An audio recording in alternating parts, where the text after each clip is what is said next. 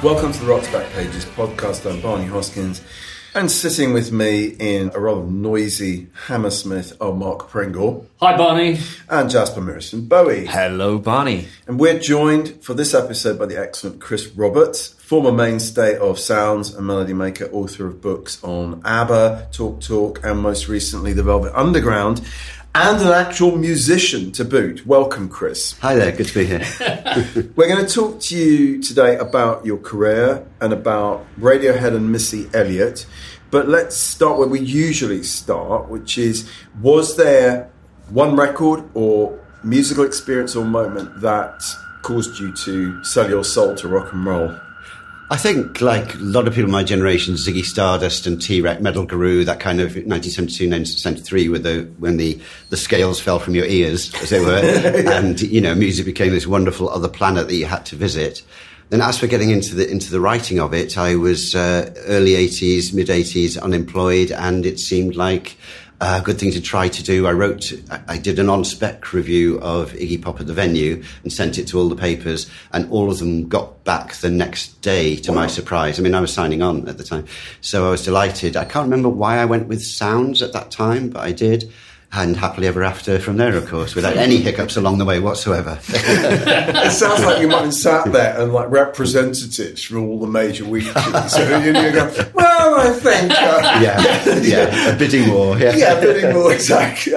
Well, I mean, that's good. I mean, had you read the music press avidly before that? Yes, yeah, big fan. I think for a lot of us at that time, it was kind of your cultural education or entertainment, as much as any lecturers at university or anything else was. You would read the music press religiously, you know, and it wasn't just about music. You would be tipped off about films or books or art or all kinds of high-flown references were brought in. Yeah. Which did you read? I think I dabbled. I flirted promiscuously between all of them. I mean, the reason why I ask is because actually, I mean, The Enemy was the one which had the broadest remit in terms of outside, beyond pop music culture. Yeah, film and politics. Writers and politics. And so on and so forth. I think The Enemy was the hip name at that time. Sure. I like to think that later, when I worked for Melody Maker, that we overtook them, it of course. wasn't anymore. Yeah, that's funny.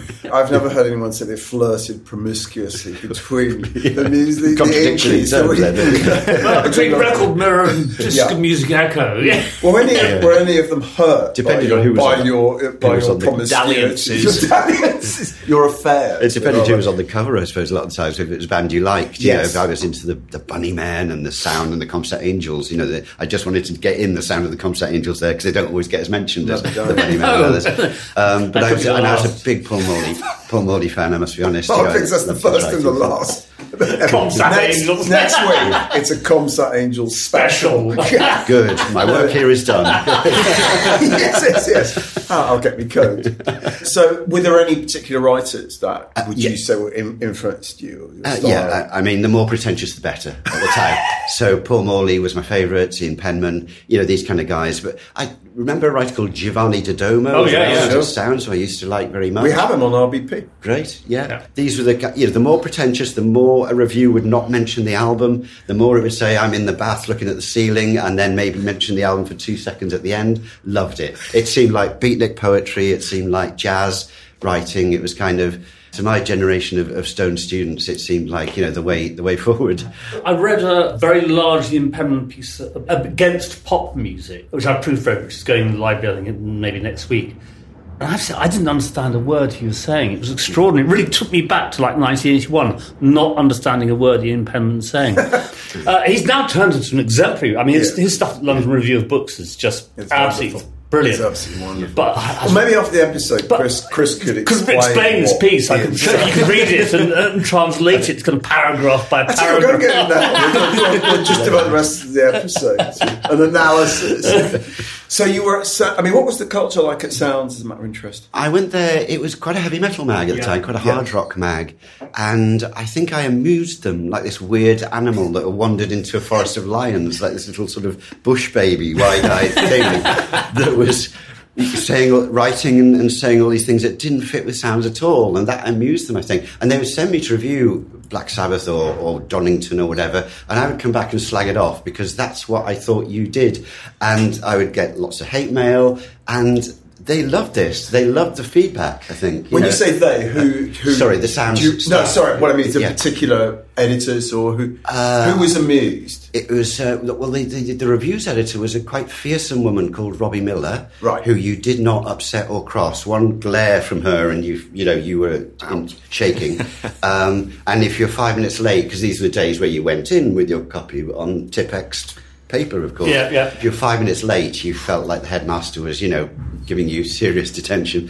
Gary Bushell was there at the time, who was always very nice to me, I must be honest. And Jeff Barton, I guess, would still have been there, the father of heavy metal. That's right, yeah. And there was all kind of lots of striped trousers and leather blouson jackets and this kind of thing. Yes. Again, I was a complete fish out of water, but for a couple of years, it was very good. I kind of, at that age, you want to make a name for yourself, you want to make a splash. So I was writing, willfully, preposterously controversial things, like Bon Jovi or the worst band I have ever seen, or whatever it was, just to get feedback, which served its purpose, I suppose, and got me noticed. I'll be upfront and honest about that. I was trying to get noticed, and cool. I was. You wrote quite a lot about hip hop.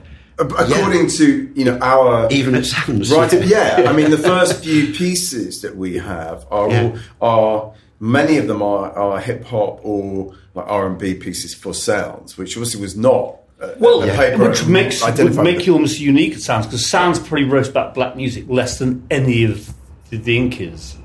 It was very incongruous, but it is a fact, a statistic. Yes, they were one of the first covers.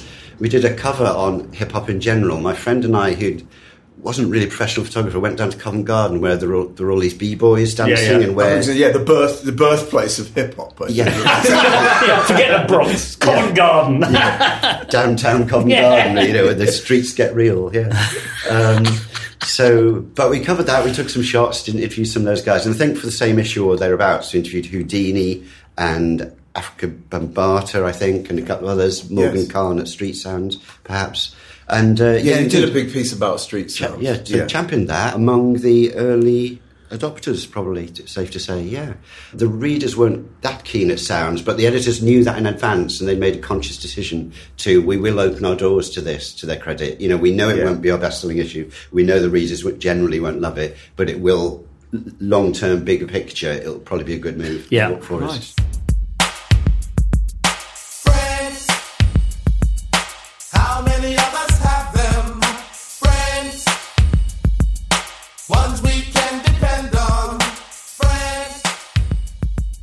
So, Chris, what led to your defection to Melody Maker? What happened there? They came and wooed me. It sounds awfully arrogant that I was making a splash for myself. I seem to keep saying that, but I was. Damn it! Mission accomplished. And I kind of knew that Sounds wasn't the ideal home in the end. There was a lot of it was kind of Aussie is God kind of things, which wasn't my turf.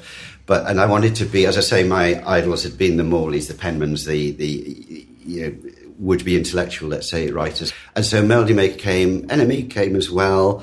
But at that time, it was very weird, because I remember going to the pub with the then Melody Maker editors, and they were having to persuade me, and I was going, well, I don't want to come in every day, and I want a salary, and I want expenses for this. I mean, just preposterous things that these days people cannot believe how it was. You'd be grovelling, you'd be on the floor, wouldn't you? No, you'd be working for free. You'd be working for free. Please let me work for free. I mean, when I became a staff writer there were 3 staff writers at the Maker at the time, which were the very excellent Simon Reynolds and David Stubbs and myself. Nowadays for a magazine of any type to have 3 staff writers would sound like luxury of the highest order. I mean, it's very interesting that you arrived at Melody Maker just as it was kind of emerging, becoming the strongest in many ways they've been since the late 60s, I'd say. With Stubbs and with Reynolds, that the paper was really changing. If you go from 1984 Melody Maker to 1986, 87 Melody Maker, they're quite different beasts. Yeah, they really are. Yeah. I mean, there are a lot of the same writers still there, But the paper has changed and has become really quite substantial in the way that, and very much Reynolds and Stubbs sort of driven, I'd say. I think when Alan Jones as editor was Right. encouraging new writers to Right. break forth, he wanted a new generation to Sure. take over. I think. But I mean, it was but really serious writing, Yeah. which was really for me. I mean, because I was an NME reader at the time. My job at Roxback Pages is actually you can kind of see that quite clearly as a sort of a change in the paper. Yeah. Interesting. Yeah. I want to ask you very briefly, just a tangent about Icon magazine, because I met with Jonathan White. It was a peculiar thing, wasn't it? It didn't last very long, but you did interview David Bowie for Icon. And were you the editor? I mean, Yes. you were the editor, weren't you? It- That's what I'm It recalling. was short-lived. Yeah, I think I was being interviewed for that position, and I think you got the job. Oh, I didn't know But that. as it turns out, it's probably a Revelation. good thing I didn't, because it didn't last very long. It was strange. I mean, I went to meet him. He offered very good money at the Yes, time. yes, I'll be it honest. was quite good money. Yeah. So I don't regret taking it, and it was I was allowed to choose my own team of, deputy editor, features editor, etc. And it was in a nice office in Kensington. And we were told, yes, it's going to be monthly, music and arts and It film. was a glossy monthly magazine, wasn't it? Yeah, that's right, yes. And it seemed too good to be true. And ultimately it was, because the company didn't seem to know what they were doing. They'd never been involved in publishing. After a couple of issues, they were starting to say, you must do this, you must do that. The initial freedom we'd been promised was being, editorial control was being taken away, which kind of came to a head when I think the 5th or 6th issue, which would be the last one, I wanted Martin Scorsese on the cover. They insisted Patsy Kensit must be on the cover.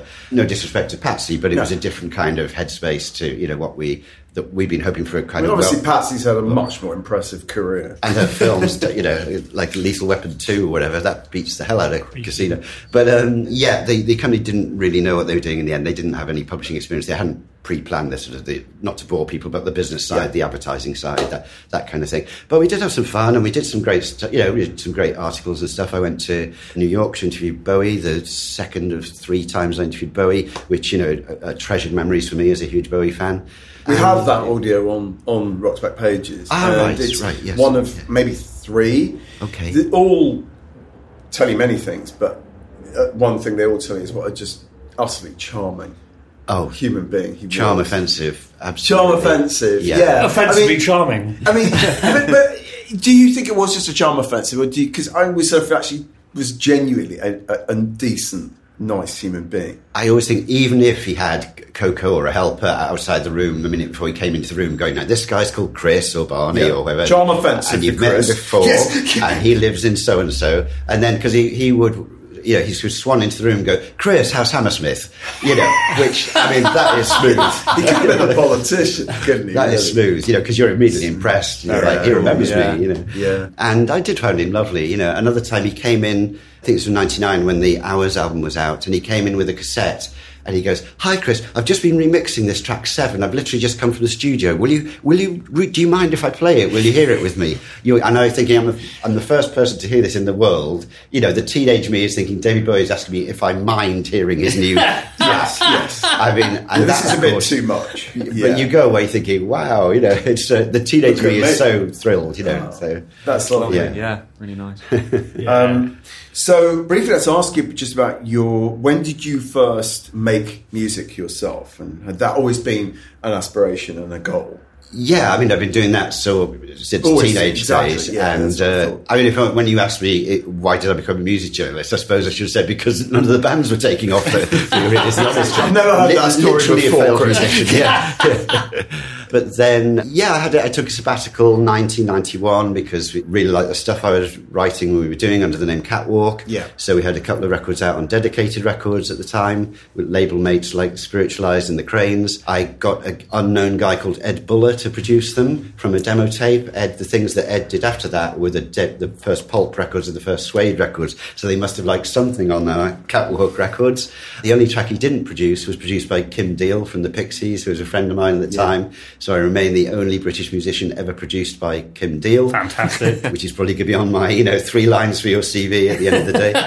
And great times. I mean, it didn't take off. It wasn't a hit or whatever. You know, got back into journalism. But I've made other records under other names since then, and I always enjoy doing so, and it satisfies that creative itch. Yeah. Is there any, like, symbiosis between what you've written about over the years and the music you've made? I mean, do they correspond in any way at all? I think... Or things you like to write about? Probably not. I think I kind of compartmentalise in a way. You know, you do, because you're in a different sort of head. Yes. I mean, of course, influences will come in. You know, if you've grown up listening to Bowie and T-Rex, then some of the stuff is going to... Or, you know, but then the second album I made under the name Scalaland, we were trying to be the Blue Nile and Prefab Sprout, I think. You know, so whatever you're into at that time does kind of filter through a bit, I suppose. Yeah. How do you find the process of writing music compares to writing about music? That's a really good question. I think with writing about music, I've become practiced by now, and I know the form. I know when to have my coffee before I start, and I know exactly how long 1,000 words will take me, 90 minutes or 2 hours or whatever, and I know, you know, the formula, because I've been doing it so long. With writing songs, that comes when it comes. You know, it's like you'll be fiddling around on the guitar, watching a film on the sofa at night, and something comes, you think, oh, that's good. Or, so that drops when it drops. Yeah. Interesting. They come, they go. They know what you don't know. They're slow, quick, slow. They dream when they're awake.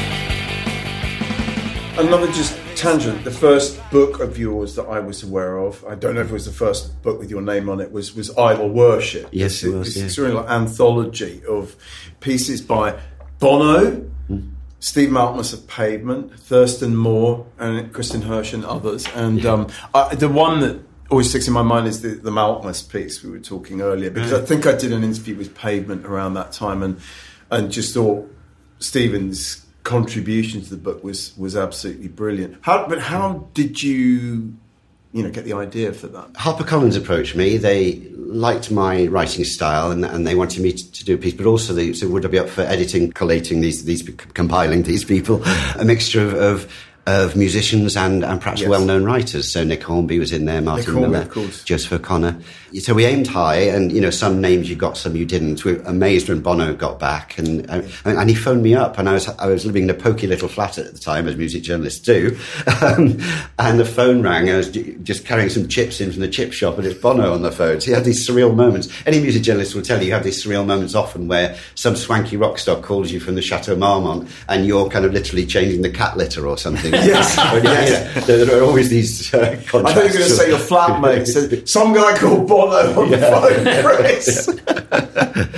Yeah, so he was very enthusiastic, fair play, and he wrote this thing about kipping over, getting drunk at Frank Sinatra's house and wetting himself, waking up to find he'd got so drunk he wet himself on Frank Sinatra's sofa, which is a confession and a half, That is a confession. And as you say, Stephen Malkmus wrote a kind of, a theoretical postmodern piece about Eddie Vedder and other topics. Well, the whole idea of like Pavement versus Pearl Jam in some way was a kind of... Would you just kindly read the subtitle of Idol Worship for us, because I do love it. I just want to hear it in your title of Idol Worship in my dulcet tones is How Pop Empowers the Weak, Rewards the Faithful, and Succors the Needy. There you go. Nice. Doesn't it just? But it is a terrific little book. I mean, it's an unusual book in the kind of canon of rock literature. There's some interesting stuff. It costs an awful lot now to buy it online. Does it? Yeah, I think good to know. Yeah. So you've got a stash somewhere that you can feed into the market. Yeah, we could auction them off here in this episode. So at some point you end up on Uncut, late 90s, 97. 97 it launched. I was involved in the launch, which was the same day that Labour government under Tony Blair were elected, if I remember rightly. That's how I remember the date. So, things could only get better. I just wanted to ask, you talked about Bowie's Charm Offensive, and so we have another audio of yours with Debbie Harry, and I just thought we might listen to that and just ask you about your experience as an interviewer. So we're just going to briefly listen to this because it's so lovely.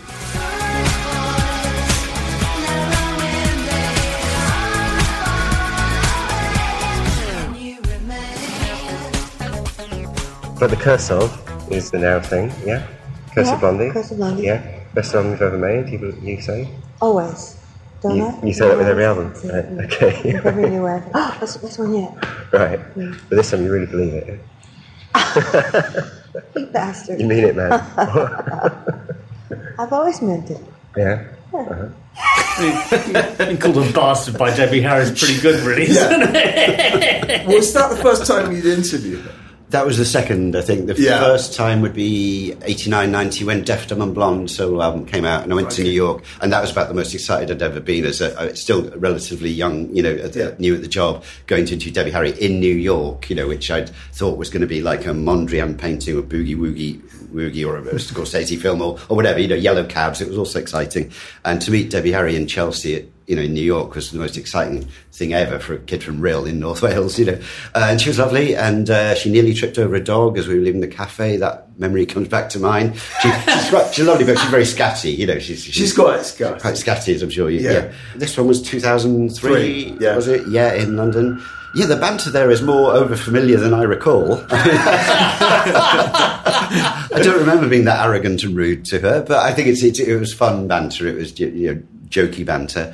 And she likes to laugh. But she's not a raconteur. She's not an interviewee who's a great raconteur like a Tom Waits or whoever. So you have to kind of keep the energy going, But she's delightful. And then interviewed again, I think, 2011 or so. Well, you put together the Panic of Girls sort of book, didn't you? Because you commissioned me to write something for it, as I recall, in dim and distant past. But I remember it wasn't just an album, was it? It was a whole kind of thing. It was a tie-in kind of bookazine with the release of the new album that Blondie had linked up with. And that was almost quite nerve-wracking because you'd have to send it to be approved by Blondie, and no writer really enjoys that kind of approved by the artist thing. You want to do your own thing, really. Did they approve? Mostly, 9 times out of 10 it was fine. And it went quite well, yeah. I've only twice had things I wrote liner notes for a Rhino Morrissey thing. He just vetoed them completely. He don't take as a badge of honour. And then I think I had to write Rhino liner notes for one of the really bad Doors albums. I can't remember which one it is. And they just I could not. There's a Soft Parade. And I could not. I couldn't say, okay, it's not Strange Days or LA Woman, but there's nothing good about the Soft Parade. Pretty poor record. Horrible record. So they ditched that. It's got that "Come On and Touch Me, Babe" song. Is that Touch Me, Babe? That's right. Yeah. It was a big hit. I don't mind Touch Me, funnily enough. No, but the album, rest of the record is ghastly, pretentious. It's pretty rubbish. horrible. Well, it's not pretentious. It's just cheesy. But it is really pretentious too. Yeah, absolutely. My God. They should have put all of this on the liner notes, and then someone would have They bought probably it. did.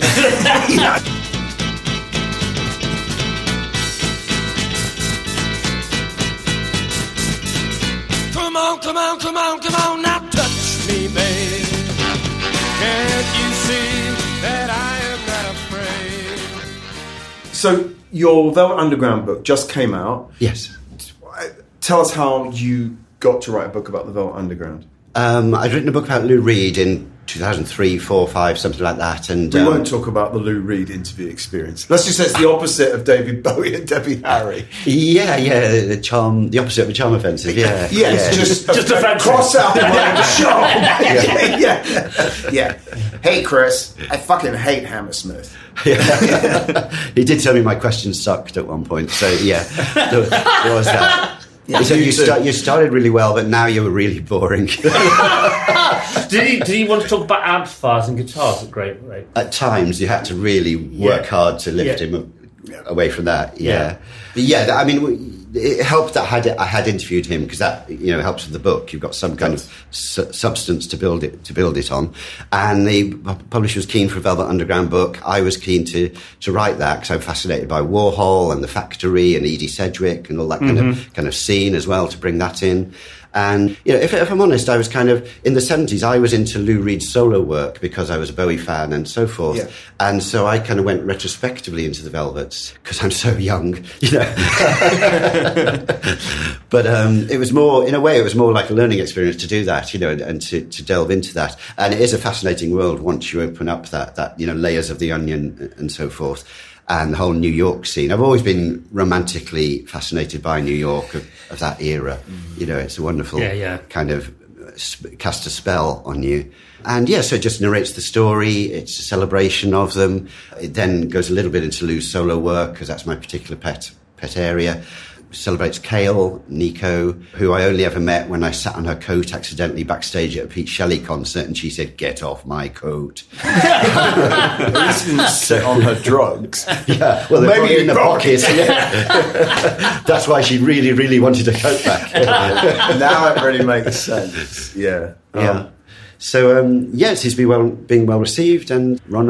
Yeah, it seems like the Velvets are having a bit of a moment again They now. They always have a moment. They always have a moment. They always have a moment. We've talked about them recently, and Jennifer Otter Bickerdike's Nico book came out recently, and there's it's kind of. I think this stuff is always going to fascinate people, isn't it? There's a wonderful moment where you say to Lou, a lot of people are surprised that you're working with Metallica, and in classic Reed fashion, he goes, "Name them. Yeah. Who are these people?"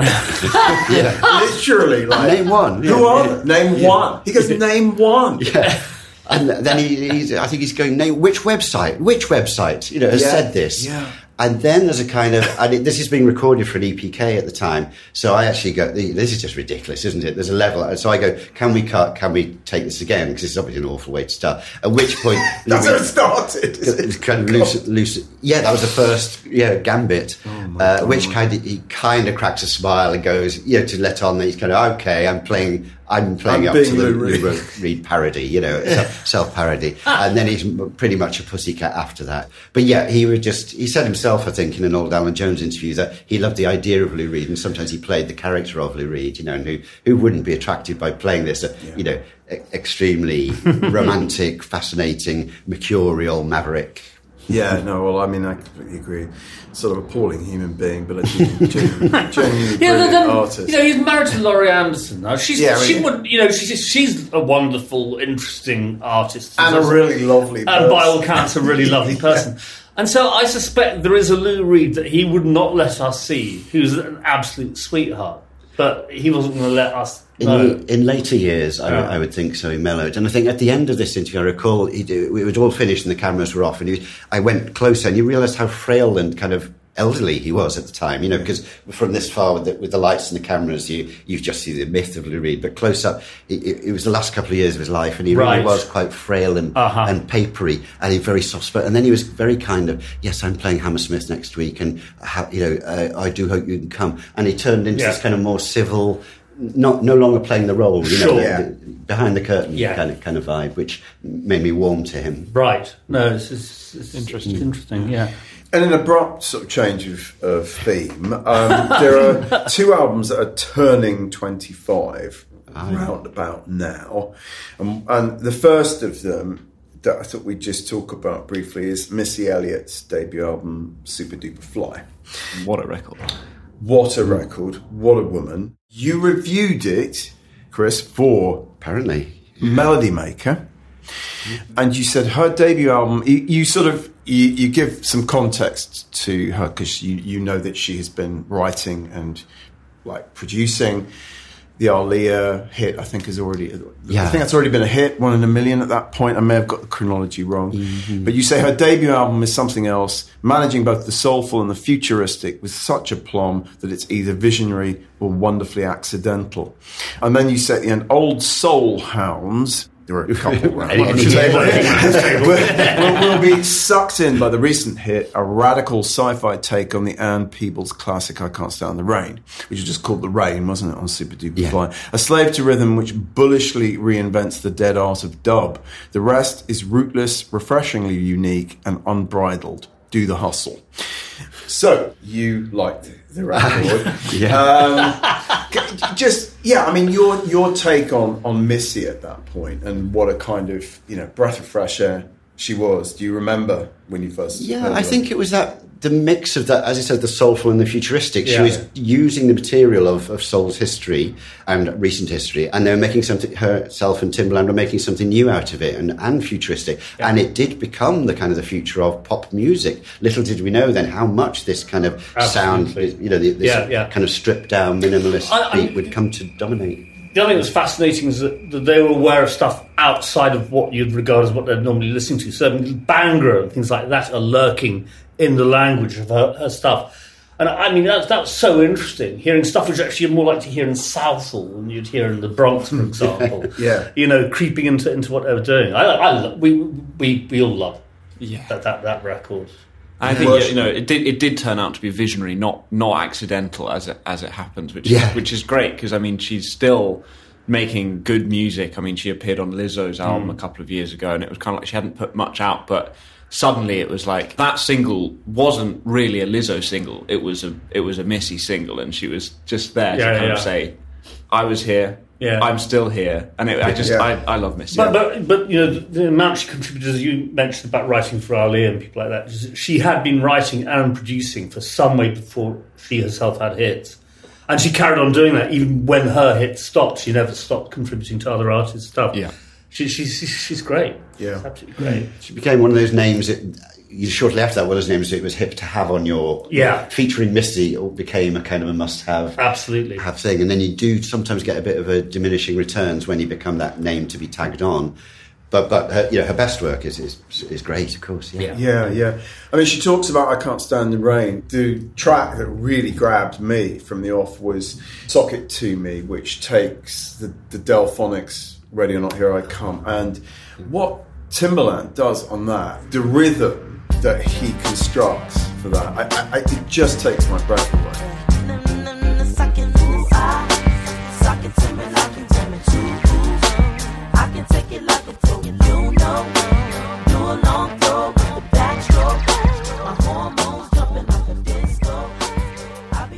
I listened a couple of days ago to a podcast that she did with Rick Rubin, Rick Rubin's Broken Record podcast, and it's a really lovely conversation. She's delightful in it, but she's really interesting about, I mean, so we talk about like accidental versus visionary. There are definitely some accidental elements in the way Tim. So apparently Tim, who she calls Timbaland, Timothy on the record. Tim. I wonder if he said, "Don't do that again." Yeah, they apparently had some quite cheap Casio keyboard. I don't know whether this was when they were first working together. And he just accidentally kind of selected this kind of barking sound, when they were first working together. And he loved it so much that things like those sort of bizarre sounds that Timbaland would work in came from that moment where he just thought. I think things like, the Justin Timberlake, Cry Me a River. I mean, the sounds on that are just extraordinary. I mean, I really do think what is Timbaland doing at the moment? He sort of doesn't seem to be quite as prominent a name in R&B or hip-hop. I don't know. I mean, it was so dominant for I want to say 15, 20 years because the waves of it influenced other artists to come. And I wonder if it kind of was partly responsible for guitars going away for a while, or, and pop, the British pop charts certainly became, the top 10 would all be Timbaland influenced or Missy influenced, whether they were good or bad versions of it. It really became the dominant strain. Yeah, definitely. I really loved even the second album, which I noticed has a bit of a bad rep, The Real World. It was very sort of cold and futuristic and sort of cybertronic kind of sound, but I still think it was really good. Didn't sell that well, and then she came back. Am I right in saying she came back with Get Your Freak On? I think. I'm not sure. I can't. It's so long ago. Which was just like, that's the sort of Bhangra thing. And I mean, Get Your Freak On was just like, it's the most radical thing I've heard in like 5 years. Headbanger.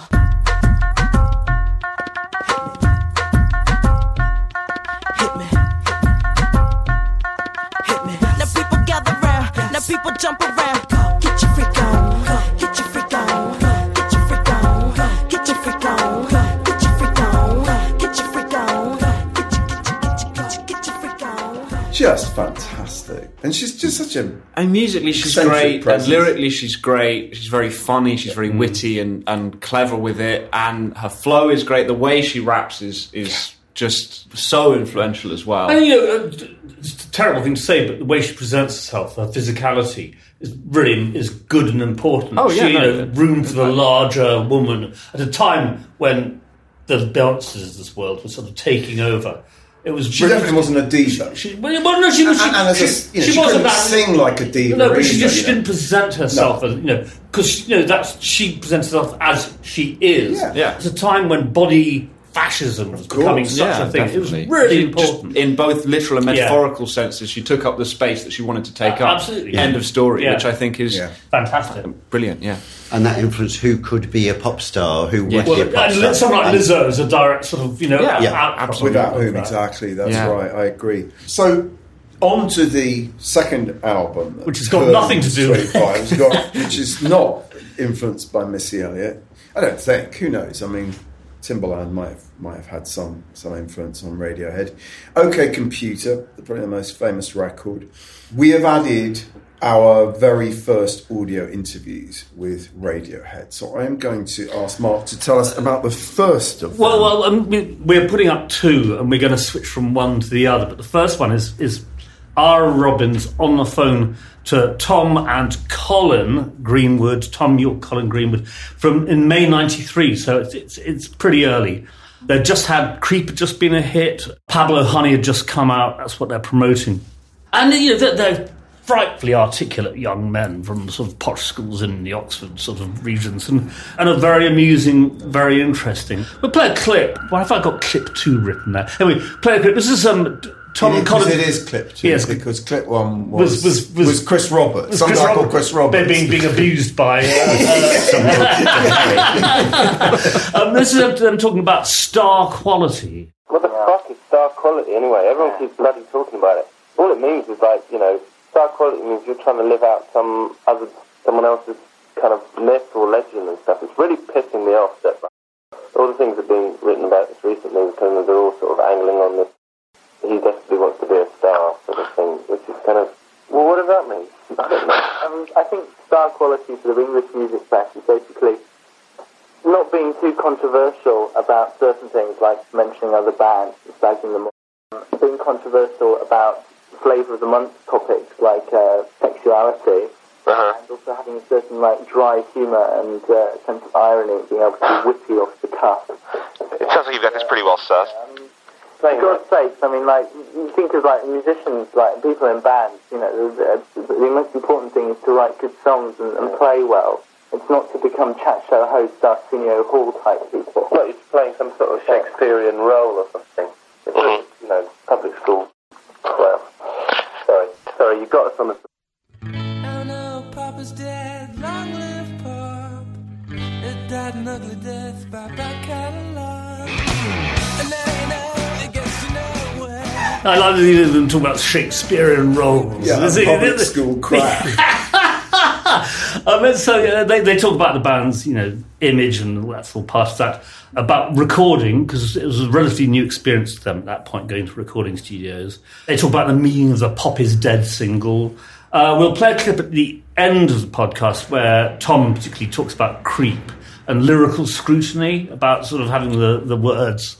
I mean, because they've got very fed up with Creep, They said, "Oh God, we're always that Creep band." Yeah, they'd be saying sure. like that. I love the fact what he said. I just wanted to ask you, Chris, that moment where he says, this is how you present yourself as a kind of, pop star or rock band to the music press, and you're not too controversial about this, and you've got kind of, you don't slag other bands off too much. I mean, do you remember when Radiohead at that moment, around Pablo Honey and Creep? Do you remember? And do you remember what the general reaction to them was in the context of the music scene? I think Pablo Honey, before the Bends, that kind of time, they were generally perhaps just seen as another good up-and-coming indie rock band. I don't think anyone predicted they were going to turn into Radiohead. No. Show your respect. I don't think anyone knew that. that was going to happen. But they were very, very good. I remember going to see them at the Garage, which for people who don't know is a small place in Highbury, Islington. Maybe 300, 350 capacity. Yeah.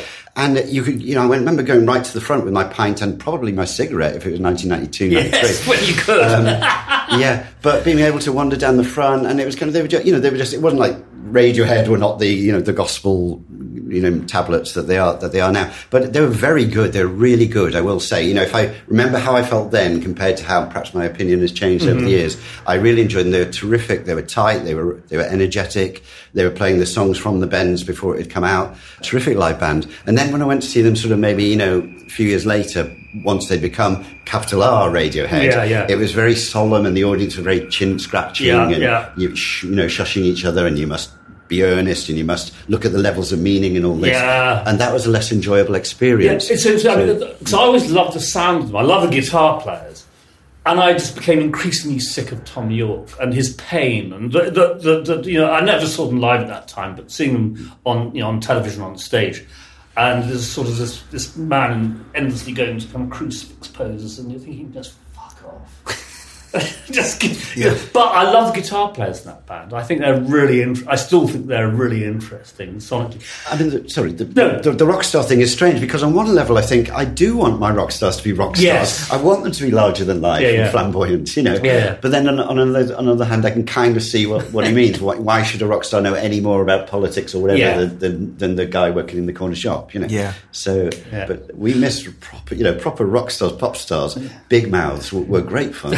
They're very fun in this interview, talking about Tom's loud guitar and about how on stage that he'd always have this kind of Fender Twin turned up full, and then ended up just taking tubes out of his Fender Twin to cut his volume, and he didn't even notice. That's that. And the second interview is Phil Selway on the phone to Jim Sullivan, the Boston Globe in '97. They're on the OK Computer tour, talking about significant recent events, doing Glasgow, and so basically what you're just describing, them becoming superstars rather than just another good indie band. Well, let's listen to this. This is them on hit Phil Selway on finishing OK Computer.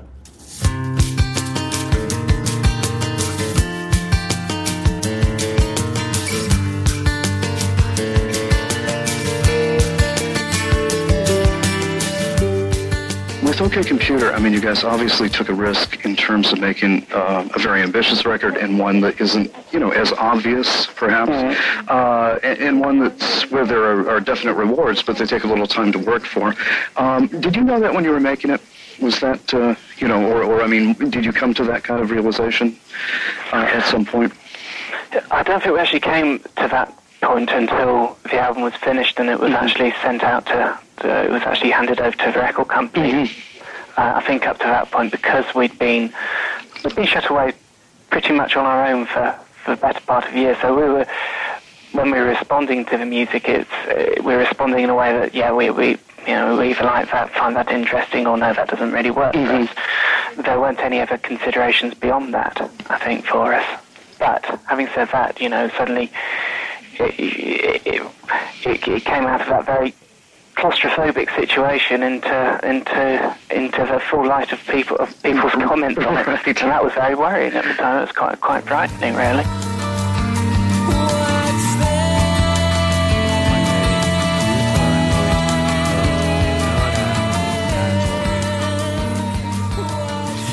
Quite frightening, really. So well spoken, these Radiohead chaps.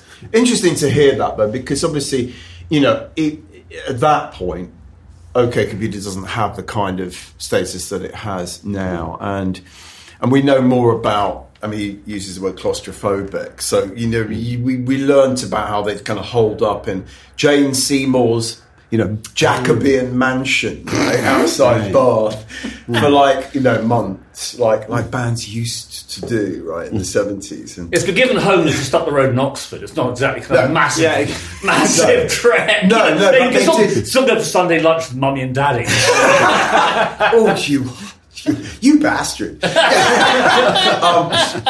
I mean, look, I will declare, I think OK Computer is a masterpiece. I think it's an extraordinary record, one of the great British rock records. So I will stand by that. I loved it from the moment I heard it. I think Nigel Godrich is an incredible producer.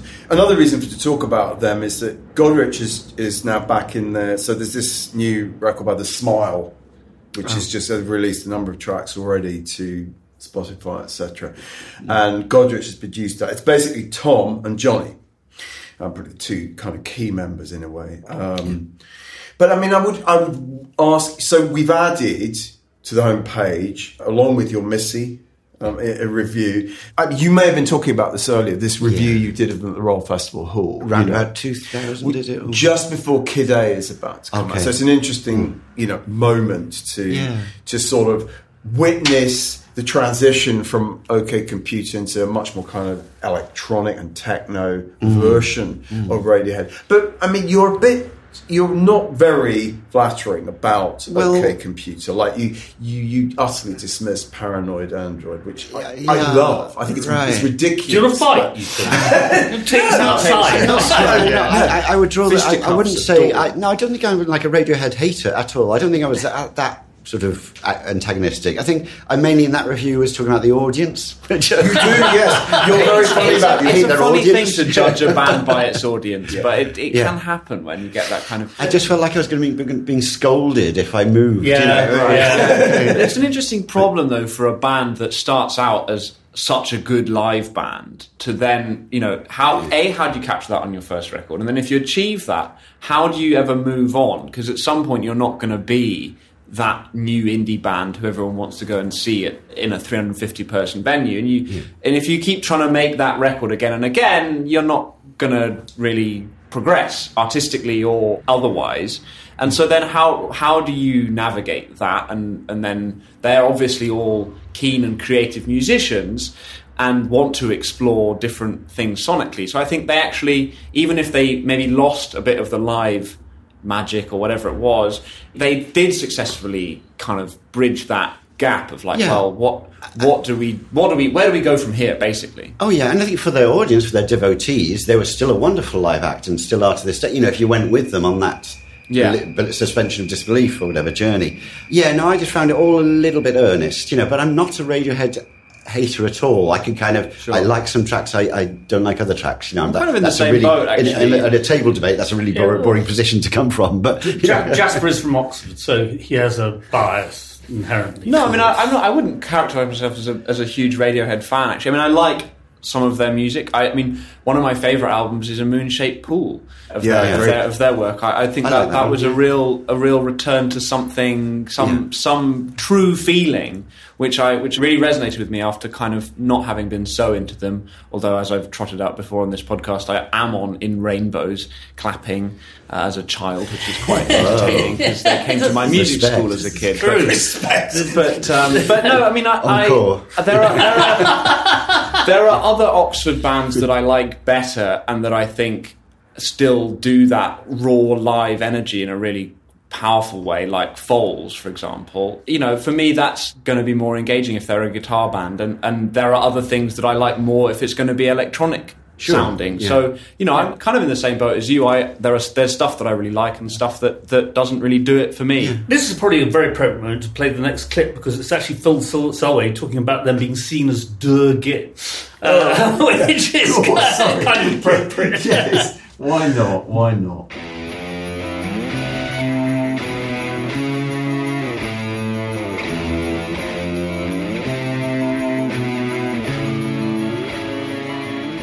I can see why people think we're a bunch of dour gits, actually, but when you look at the press and the photograph, I mean, we're not a smiley bunch, really. You're not a smiley bunch, no. Okay. And, I mean, also, to a certain extent, when people home in on Tom, I mean, they do tend to produce a very caricatured version of him as well. Mm-hmm. It's inevitable with all bands. All band members come across as caricatures of a certain side of them anyway.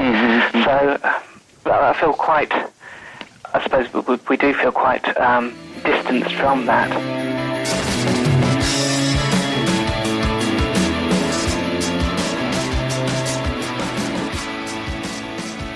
I'd actually like immediately after that to read a bit from that review, which because I think it's really nice. There are spells where all this "we are in the presence of God" stuff is penetrated, where things stop being an unintentional parody of U2 scraping their earnest nadir before ricocheting back to inspiration. Tom's voice does do things, unholy, angelic, demonic things, which force you to see, to hear, to feel his pain or someone's. I get that. At the risk of sticking my neck out, radio have something.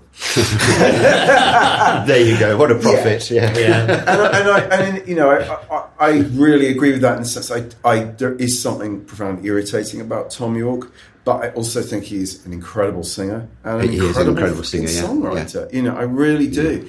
He has written. I mean, it's not just OK Computer. Things on like Hail to the Thief, I think, are just sort of combination between his sort of lyricism and Johnny's just like, well, let's call it. I think genius. Johnny's a great foil to him and a fantastic composer in his own right as well. I think I agree. I think he's the most interesting thing about the band, but then again, you know, he's certainly the most musically talented. There's no doubt about that. But I mean, he's clearly got a series of references, which is way outside normal rock and roll for a start. You know that he's got an interest in like avant-garde composers and so on and so forth. It's right from the beginning. It's there. That's the thing. Yeah, and also just as the way he plays guitar is close to some extreme sort of avant jazz sort of person in a way, or Sonny Sharrock, one of those sorts of guys. Yeah, you know, which is I personally find really interesting. But I think in a way, I mean, the bigger picture story is that Radiohead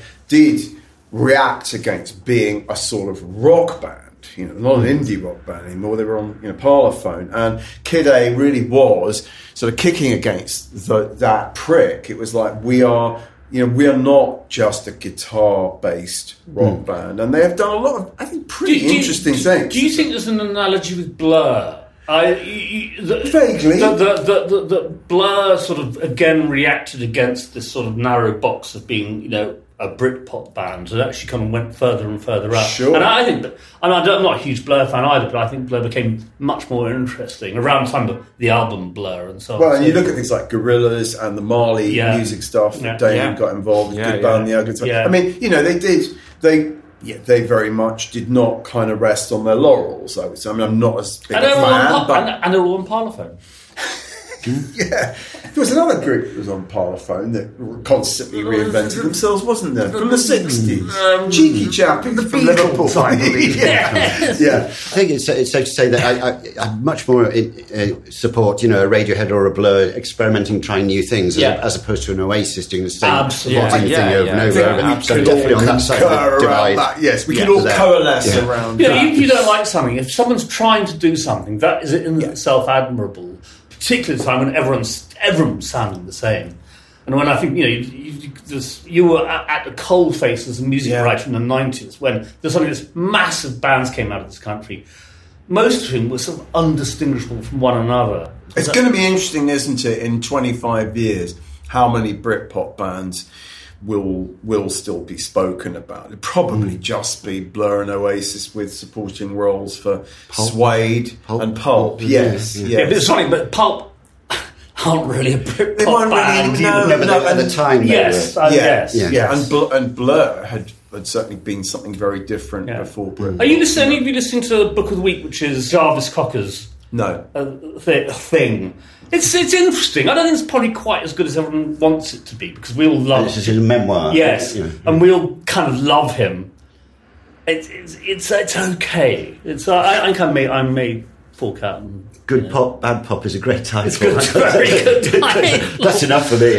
Also, for the Book of the Week, he actually played like the very first demo they recorded. He plays it on the radio show, and that is pretty fantastic. Anyway, I remember Pulp from the 80s. I mean, was it Fire Records used to send me Pulp records? And this is what, 86, 87? Way back. And I can't say I love them. I would kind of play this new Pulp 12-inch been sent to me, and just think, I always struggle to get past this sort of non-voice. I'm such a singer I think guy. we probably need to have a serious podcast discussion about Pulp. Maybe we should hold fire until then. Right, Hold Fire Records. Well, that does bring us to the end of that section. We're just now going to talk about what's new pieces new in the library. And Chris, as we always say to our guests, if you hear the name of something that just sparks a kind of memory, just jump in, right? Wave your arms frantically, and, or just start talking. Or just start talking over it. That'll work. Yeah, the great Maureen Cleave, the Evening Standard in '64. The Ronettes are visiting England, so she meets the Ronettes, which is great. And Estelle, the others say, is the sophisticated one. She doesn't like the same guys we do, Ronnie said. Estelle agreed that she certainly did not. I like the guys over here, she said, on the motorcycles and black jackets and tight pants. She was a rocker. Estelle Ronette was a rocker. That is fantastic. I love that. I mean, they did have affairs with quite a few British musicians, I believe. There have been the tour bus. That's what I've heard. Yes. Good for them. Well, Good I mean, for also, them. the British musicians must be good grief. Oh, these they- glamorous women from New York, and it's like, oh my God! Never seen anything. Just like imagine the it. You Ronettes. must hear John Lennon's jaw hitting the floor from here. John Lennon's tongue hanging down to the floor.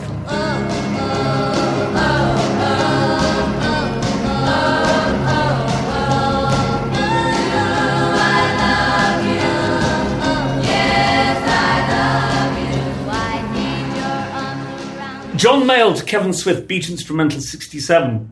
And this time when John Mayall's band held one after the other the leading lights of the British blues guitar explosion. But first of all, he's talking about John McVie, who, of course, became famous as part of Fleetwood Mac, is the Mac in Fleetwood Mac. He says, John McVie is the best blues bass guitarist in Britain or America, as far as I'm concerned. He's been out of the band twice for being drunk and disorderly, but he's very, very good. And I think in that period when he was drinking, he was frustrated because the band wasn't playing as it should be. Although I'm describing as drunk and disorderly, which was a criminal offence. That's what justifies him kicking out the band. But then it's very healthy for us when Eric Clapton obviously went, because this adulation thing was getting ridiculous. We were pulling in the wrong kind of people. Young fans would come along just because of this God thing. As in Eric Clapton is God. Bit of a purist, perhaps, Mr. Mayle. Certainly was. Lillian Roxon, this is fantastic. Sydney Morning Herald, 1969, reporting on the Stonewall riot, and this is reported a week after the riot. Wow. Was it covered in English press? Quite possibly not. But here we are, Sydney Morning Herald, the wonderful Lillian Roxon. And she meets this one redhead. If the Queens of America ever get together, said one redhead, aiming her stiletto heel with vicious precision, it's the end, baby. We've had enough. I just think it's marvellous to have something about Stonewall written the week after it happened on the side. That's really great. Love that. Moving on to Sounds 81, the wonderful Sandy Robertson interviewing Popol Vuh's Florian Frick. Florian Frick, you'd be able to pronounce that better. Florian Fricke. Thank you. From our native German speaker. He says, a great German actor has said that Herzog can only work with dwarves, crazes, freaks, and Klaus Kinski. Probably about This that. is Werner. That right. Not a sort of keyboard player in Popol. How do you pronounce Popol? Do you I was going to stand back and hope that you pronounced it. Until we get the computers. It's not really a German. I mean, if you were saying it in a German accent, I might say Popol Vuh. I don't know. I don't know. Yeah. You're absolutely right, because it is very German, peculiar. So I don't want to be nasty. Leaping forward to 1997, but 1997 is quite a long time ago now. This is a guy called Gerald being interviewed by a new writer who got on board, Emma Warren, very pleased about. I wrote for a lot of Jockey Slut. And he says, have you got a national insurance number? That's your number. Bill Gates is on a mission to make a one-world computer system. 1997. 25 years ago. 25 years ago. So another anniversary. Yeah. Guy Gerald. Spotting. Spreading conspiracy theories about Bill Gates. Just a couple more things. This week is Pete Johnson, the LA Times, reviewing the impressions at the Whiskey in 1967 in Los Angeles. Well, first of all, it's lovely to get a live review of the impressions from 1967. He says, their sound is smooth and rich without being slick. The polish of years of performing has not made them insensitive to their material. The Impressions are not as flashy an act as are their Motown competitors. There are no intricate dance routines or acrobatics with microphones, but their stage presence and sure singing ability make them an excellent performing group. Just very, very pleased to have that in the library. I saw The Impressions. Wow. Did you? Live.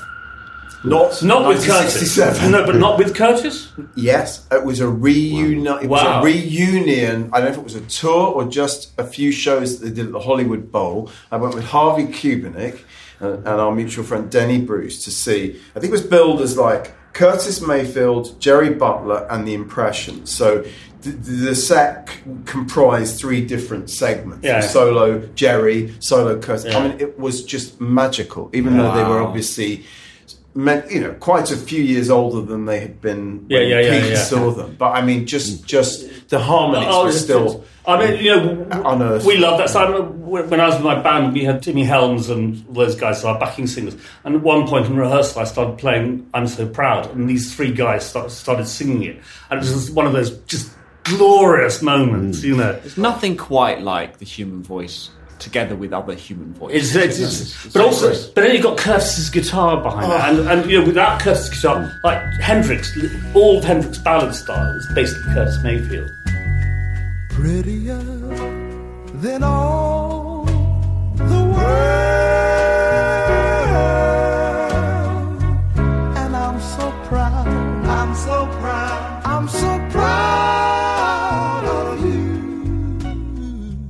So I'm going to lower the tone now. Ray Parker Jr. being interviewed by Michael Goldberg in Rolling Stone 84. He says, some girls would just take their clothes off and say, let's get it on. You have to resist. You have to be strong. That's my love. Who are you going to call? Exactly. Yeah. If I call someone, they're taking their clothes off, what do I do? We'll send someone round. Resist, Ray. Resist. It's exactly you're spot on. This is 84, so it's exactly his Ghostbusters. Exactly the time when he stole the Ghostbusters theme from Huey Lewis. No, he turns around and says, we both stole it from Pop Music. Oh.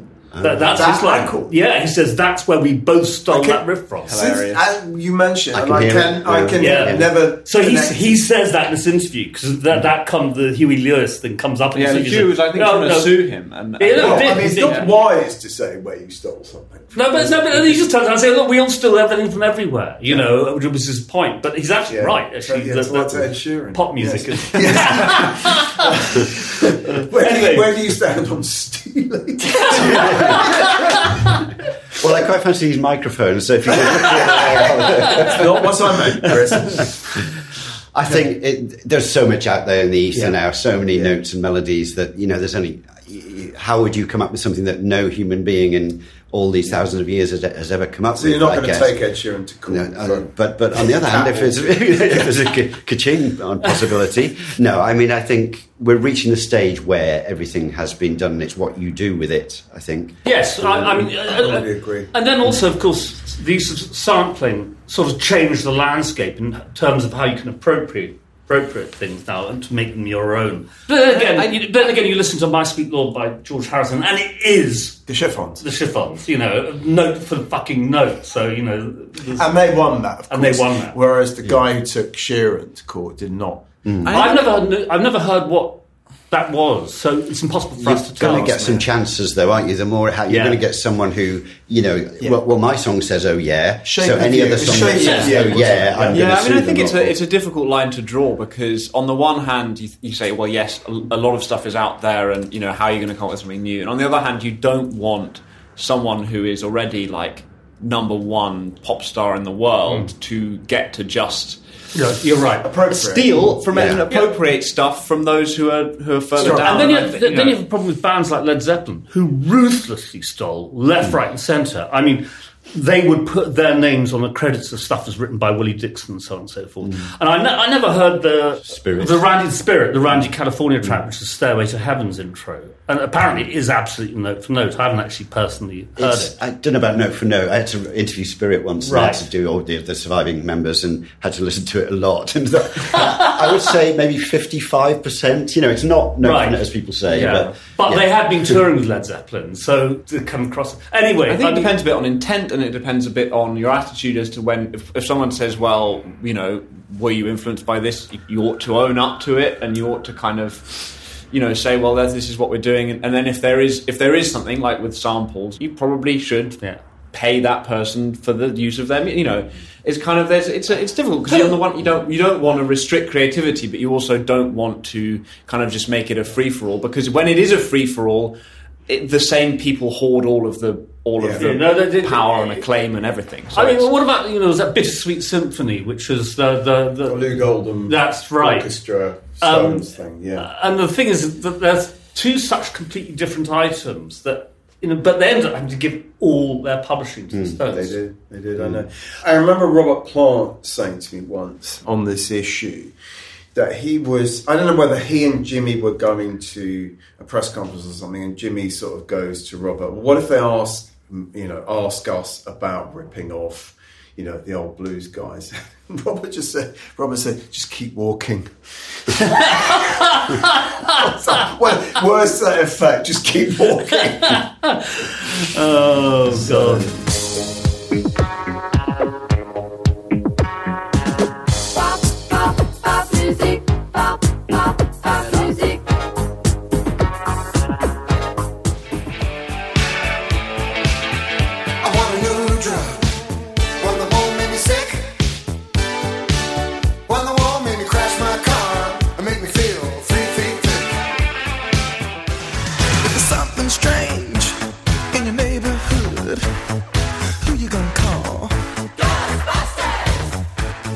Anyway, so that's my lot for these What's two your weeks. lot, Just? My lot, I'm going to start with an interview with Fall Out Boy by Stevie Chick in The Guardian in October 2008. I believe our colleague Tony added that recently, so thanks, Tony. Thanks, Tony. It's actually a very funny interview. I mean, make what you will of Fall Out Boy's music, but Pete Wentz, frontman of Fall Out Boy, appears near comatose, resembling the fictional rock star Hot Black Desiato from The Hitchhiker's Guide to the Galaxy, who spent a year being dead for tax reasons. Had to get that in because I'm such a huge fan of The Hitchhiker's Guide. But he says, I feel like the last person who should be giving advice to anyone about anything, Wentz says of the fans who deluge Fall Out Boy's website with desperate pleas for help. I think part of it is we're living in the age of the internet. If it had been around back in the days of the Smiths and the Cure, I'm sure people would be writing to their website asking, oh, Morrissey, I'm so depressed too, what should I do? The days of the Smiths and the Cure, can you imagine? Morrissey as a sort of agony uncle is not really who you would choose. Not really. Next up, Grandmaster Flash breaks down Netflix's new series, The Get Down, Alan Light and Mother Jones in July 2016. And Baz Luhrmann obviously got Grandmaster Flash to consult on a bunch of that series. And it's just a fascinating interview if you're interested in the early days of hip-hop and the technology that was involved, because, you know, Grandmaster Flash was very involved in the invention of scratching and all of that. And there's a funny bit where Alan Light asks, what was the hardest part of consulting on this series? And Grandmaster Flash says, after a month or two, Baz says, Flash, I'd like to make you a character. I says, hell no, I'm not going in no film. He says, no, I want a young Flash, someone to play you. 2 months later, I meet somebody that looks like I made him. What's your name? He says, Mamadou. I've been hired to play you. I want to learn everything about you. And Alan Light goes, the kid really does look like you. And Grandmaster Flash says, I actually asked him, what's your mum's name? I didn't know it, so I was like, thank goodness. It's just great. I mean, did you watch The Get Down? The pilot episode. Right. Yeah. I enjoyed it, really. I mean, I don't know. I'd have to go back and watch the other episodes to give a definitive verdict. But I like the idea of it, and I like that some's going there. I mean, what about saying you did interview Grandmaster Flash? There's a piece I think that we've got. Not that he's tagged. Various MCs and so forth, but not Flash. It's so Baz Luhrmann. Yes. I mean, I curated that exhibition at the hospital about the first 10 years of hip hop. You know, I dived in there, and I watched this, and I found. I mean, I like Baz Luhrmann's movies are fine. They're so camp and so extravagant, and this reproduction of the Bronx as some glittering golden world where beautiful women step out of ruined buildings and sort of then dance on cars. But then that's I'm sold. Yeah, well, exactly. But that's the problem. I'm the wrong person. It's too romanticised. Well, no, but then again, I can see how great that is, but just not for me. It is a little you bit know. pastiche-y. It's terribly pastiche. It's like a Roxy Music But it does idea get- of it what does- it would be like. Which It again, does I'm get- sold. But It is very well researched. It does get a lot of the details right because he spoke to people like Grandmaster Flash. Yeah. You know, if you want to know the story, is him. He goes into why he decided that he wanted to even mix records together. I was annoyed with the way DJs were playing. The part that would get people dancing the hardest would be the drum solo, but the rate was always like 10 seconds long. I was like, what the fuck? Yeah. I have to be able to make one long song of drum solos. So he starts researching needles, elliptical, spherical, torque theory. How long do you need to take the record off the platter? From what I understand is he was the first guy to use the 1200, the Technics turntable, because it had the best torque. Yeah, it had the best torque. Stuff. He didn't invent scratching. That was Grand Wizard Theodore. Well, I love the story. Grand Wizard Theodore's got his hand on a record, and his mum's banging on the door saying, "Turn it down." He kind of leans under the door, and his hand moves the turntable, and he hears this, and it's like, you know. It's great. But Flash built.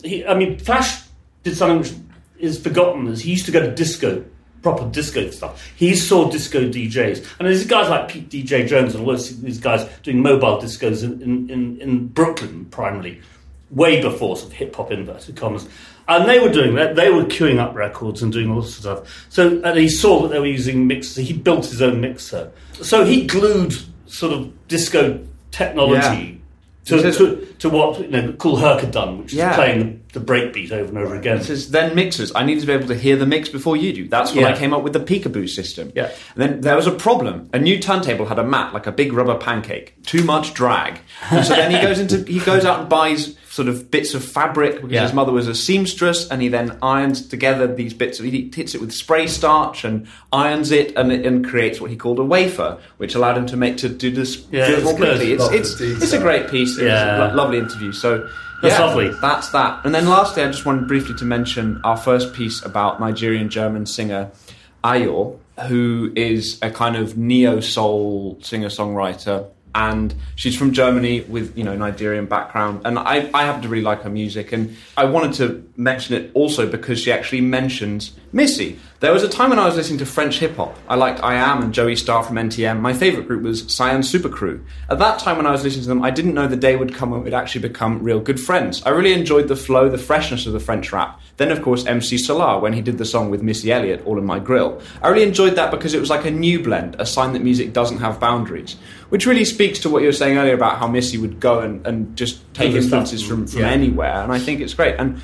Ayo makes it's kind of mixture of sort of neo-soul and folk, different influences. A real singer-songwriter and has a really nice voice. In the office. I will. Old bastards like Barney and I just sort of... And that was Miles Marshall Lewis speaking to her in Essence magazine a couple of years ago. So, some people say that I'm too open.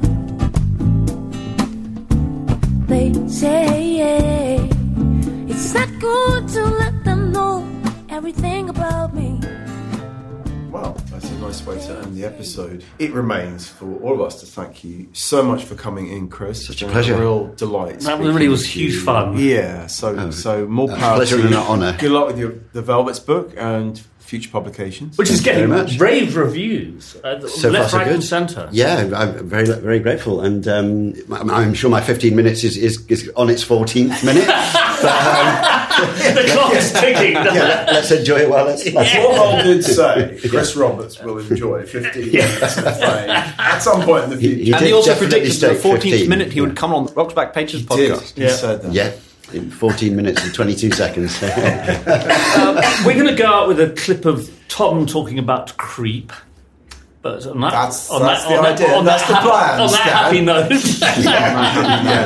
Weirdo. Thanks so much, Chris. It's been really great. Yeah. Oh, pleasure, absolutely. So we have definitely come to the end of the episode. Please review the episode on Apple Podcasts and other platforms if you feel so inclined. We really appreciate the reviews. It really helps get the podcast to more listeners, and so It'd be nice to kind of get one which counterbalances that one on Apple Podcasts, which talks about this ghastly false laugh that a certain contributor to Rock's Back Pages podcast has. Yeah, so if you could post that you laugh, Mark Pringle's laugh, we'll pay you. All right, so this is me and all of us saying goodbye to you, listeners. Bye. Bye.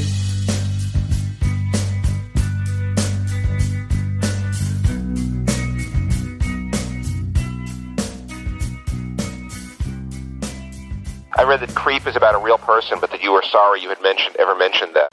Yeah, I still am, because, I mean, in some ways it's good to say it because it gives people a context, but on the other hand, it's a shame that people need a context for it. If they like the song, then that should be enough, I think. I think people should write it their own way, in their own head. But the song is in the first person, so I mean, if it's about a person, it's more like, I mean, is it you in the person of somebody else? Yeah, always. Mm-hmm. And that's just how I write, really. I mean, I went through the whole phase of sort of writing we songs, but it sounded really stupid. You know, because and sometimes it works. But like in that song, when you say I, you don't mean I, Tom, you mean I, the person that the song's about. Yeah, but it's very difficult to distinguish. And that's kind of the point, if you know what I mean. I wish I was special. You're so fucking special. But I'm a creep.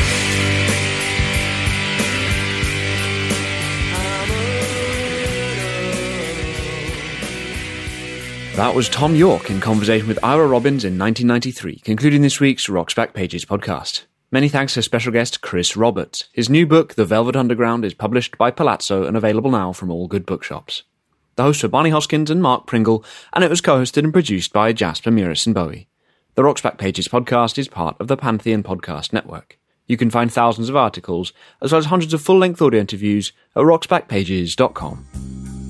But I'm a creep.